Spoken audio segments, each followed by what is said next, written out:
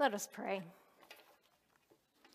Gracious God, we ask you to speak to our hearts. We ask you, your Holy Spirit, to give us the ability to surrender all, not just some, but all to you. In Jesus' holy name, amen.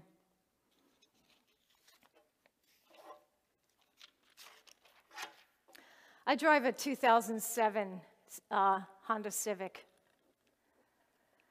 I am the most impatient, judgmental person ever.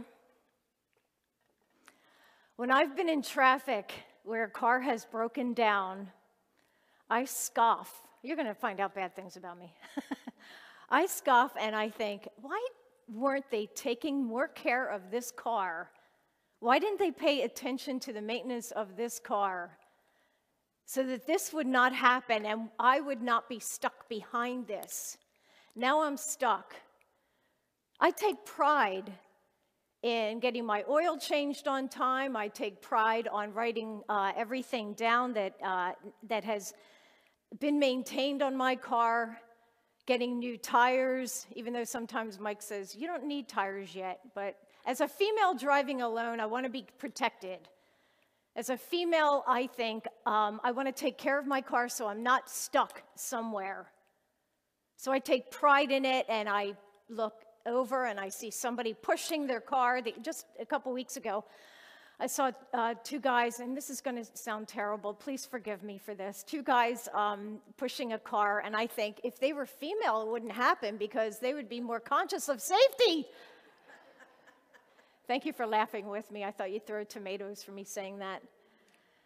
But I take pride in it, and I always make sure my phone is charged, and I make sure that everything is kept up. Friday, oh boy, this is going to sound bad. Friday, my battery light comes on, and I'm thinking, but my car is still running. I can still drive. It's still running. I thought it would just, like if something was going to happen, it would just break down right then. And I'm thinking, all right, the battery light is on.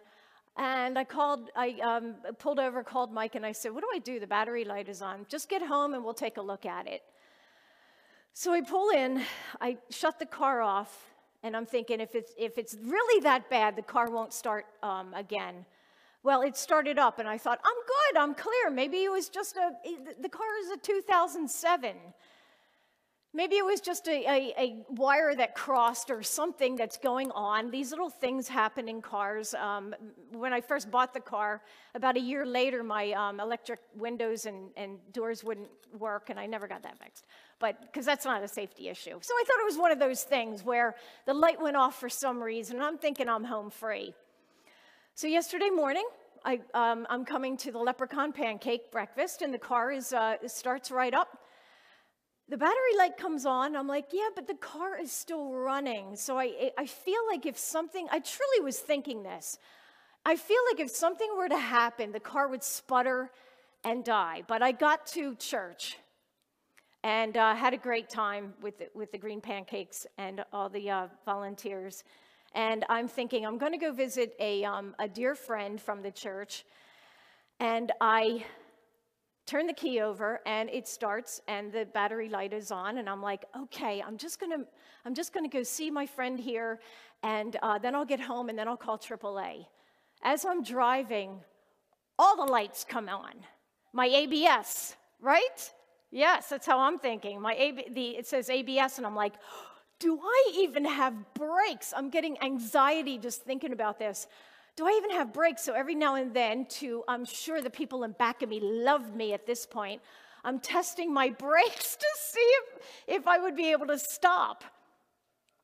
And so I'm driving very slowly, and I thought if I could just make it up here, I'll get home and I'll get it taken care of. Well, all the lights are on. The airbag light is on, and I'm starting to panic going, but my brakes are still working. I'm able to slow the car, and the car is still going. Maybe it's something in the that crossed wires. I'm not very bright sometimes, but So I'm going up, and I start to feel the car. I'm at the intersection of 926 and 322. And by the way, this is an aside. I always thought that part of 202 was 202. I didn't know that it became 322. So, I'm calling Mike later on, and I said I'm at 202, but it's actually 322. So I'm at that intersection, and I'm going, if I could just get through this light, I'll pull over into that, whatever that shopping center is, and I'll be fine. Well, the light's a little too long. All of a sudden, bam, the car dies in the middle of, not in the middle, but I'm in the lane. And I'm like, oh my gosh, I'm trying to turn it over. There's a little mini market, if you know that area, there's a little mini market right there, gas station, and the CVS across the way. But there's a little mini market there, and I am thinking, I am exactly what I scoffed at. And I am trying to turn it over, and I put my hazards on, and by the grace of God, no one is beeping at me. I would have been like, But so I turn around, and I'm telling all the cars, it was a scene. I'm telling all the cars, I'm so sorry, and I sprint over to the mini market, and I say to the guy in there, my car is broken down, can you help me push it? Yes. So I'm not sure, he's a little bit looking at me like this, and he goes, where's the car? And I said, out there. In retrospect, I'm thinking, he probably thinks it's a ruse, like I'm going to have him pull out, and then my homies are going to come in and rob the place. And I'm thinking that he's probably thinking that.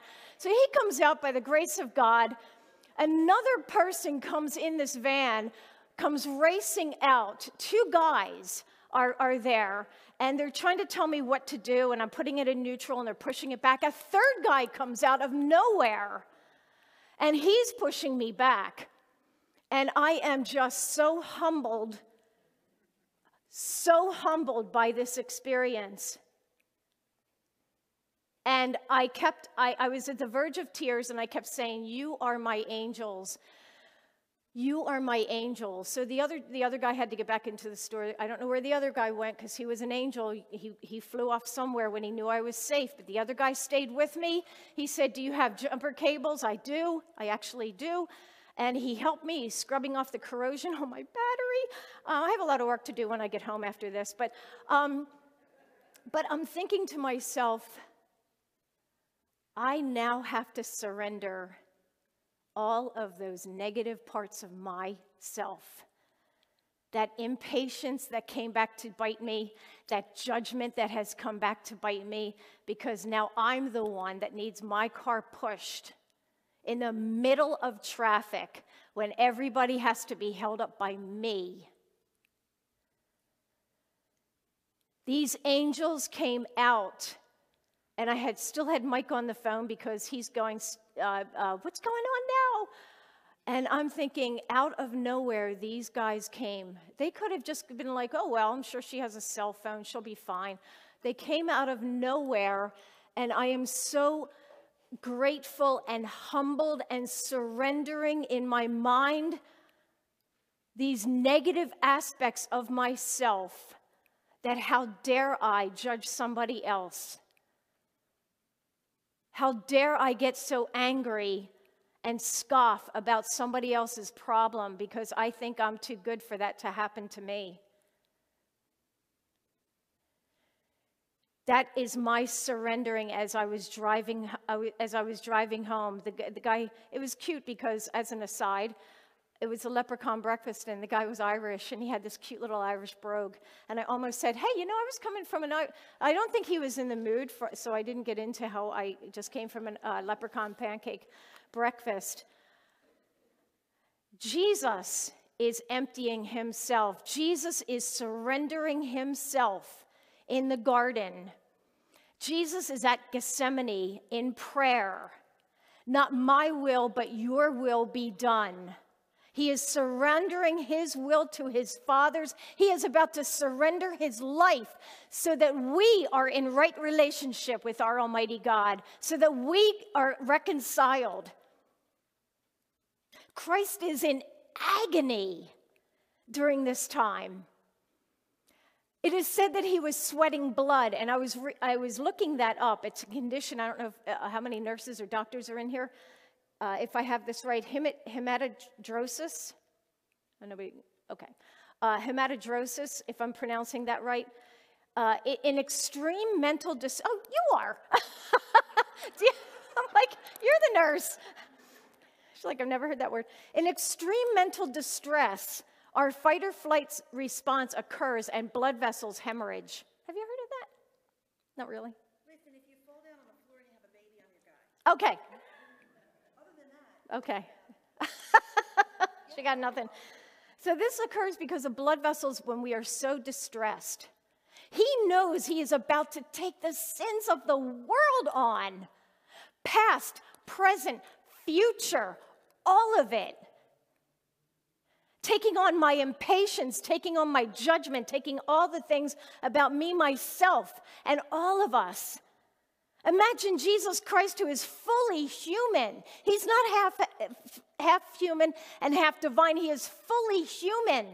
And he is about to face the wrath of sin for all of eternity to reconcile us so that our God can have a relationship with us. How about that for surrender? How about that for surrender? In our frail humanness, it is a process. It is a process because I'll tell you what, I know I'm judgmental. I know I'm impatient. And I have been, it's been at the forefront of me for a long time. And when we do walk to Emmaus, we do a nailing of those to the cross, and I think, good, I've given it over to God. And then I walk out of there, and I'm judging the next person, or I'm impatient because of traffic. It is a process. It doesn't happen overnight. It takes time, and it takes sacrifice to surrender these things, to surrender what we must in order to take away the blockades that come between our God and us and our relationship.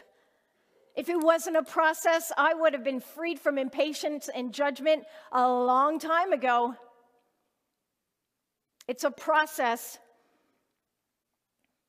And when I was researching about prayer of surrender, I'm thinking, I wonder what prayers of surrender are out there. What is a prayer of surrender? And what kept coming up were novenas. Our Catholic brothers and sisters have it right. It's a prayer of surrender, which includes a novena. I don't know if you're aware, most of you are aware of that, but novena, 9 days. So it's a 9-day prayer. That's a process, is it not? It's not just me saying, dear God, please take away my impatience and please let me surrender this and not be so judgmental. It's a process. And there's a mantra that happens too. Jesus, every time they say a prayer, every time there's a prayer said, there is Jesus, I surrender this to you. Over and over. The next day, saying that same prayer. So it's a process. It's a process for me to be aware of my impatience, to be aware of my judgment. And boy, was I aware of it yesterday. Boy, was I aware of it. It takes time to surrender these things. So when we think about the things that we must surrender, and it doesn't happen right away, you need to have mercy on yourself because your Heavenly Father has mercy on you. He knows our human frailties.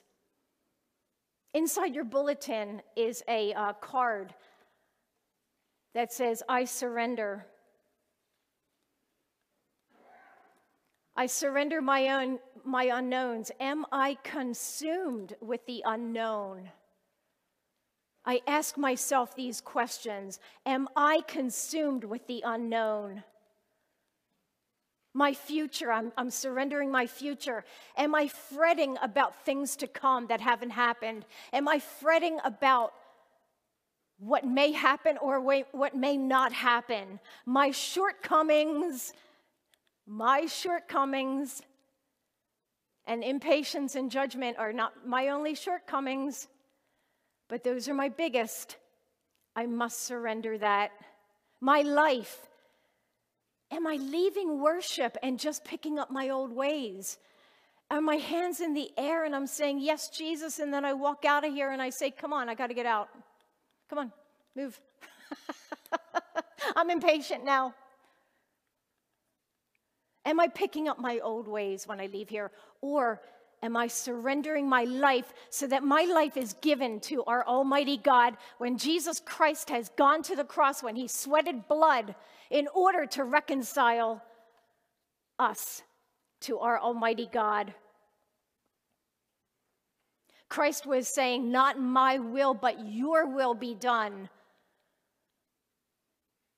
I think I'm okay when I'm judging. I think I'm just venting. I call it venting. And I think, I'm venting. I'm judging. How awful. I told you you'd look at me differently. I told Cindy and John, you're going to look at me differently. Not my will, but your will be done. God, not my will. Help me to surrender my impatience, to surrender my judgment to you. This is not your will for me, God, to be this way. And Christ realizes that his betrayer is at hand. He is going off to be in his Father's will, to be sacrificed for our reconciliation. What do we have to surrender? This card is an excellent guide for turning inward and asking the Holy Spirit to unveil to us, to reveal to us my unknowns, my future, my shortcomings, my life. Am I surrendering that to you? I surrender all. And one of the things that I always kind of joke about, the hymn, I Surrender All, because when we were going through this, I said to our staff, when we were going through the sermon series, I said, that song is hard for me because I really truly, if I'm being honest with myself, I want to sing, I surrender some, because that's really what I'm doing. I'm surrendering some. If I'm truthful to myself, I know that I'm not surrendering all.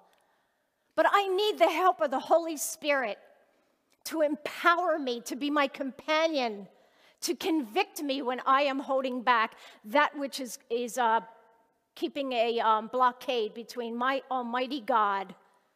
I was talking to our Lenten study about it too, that I say I surrender, and Bev, she said, well, it doesn't quite work with the rhythm of it. We can't say I surrender some. I thought it was funny. But I surrender all, and I mean it when I say it, and then I walk out of here because I realize that I am not allowing the Holy Spirit to work in my life the way I should be. I need to surrender all, and I will be using this. I will be using this to guide myself in what to surrender, to ask the Holy Spirit to reveal to me. Angels swooped in yesterday and got me out of danger and got me safely back home. The next time I am stuck behind a car, may I have the patience and the lack of judgment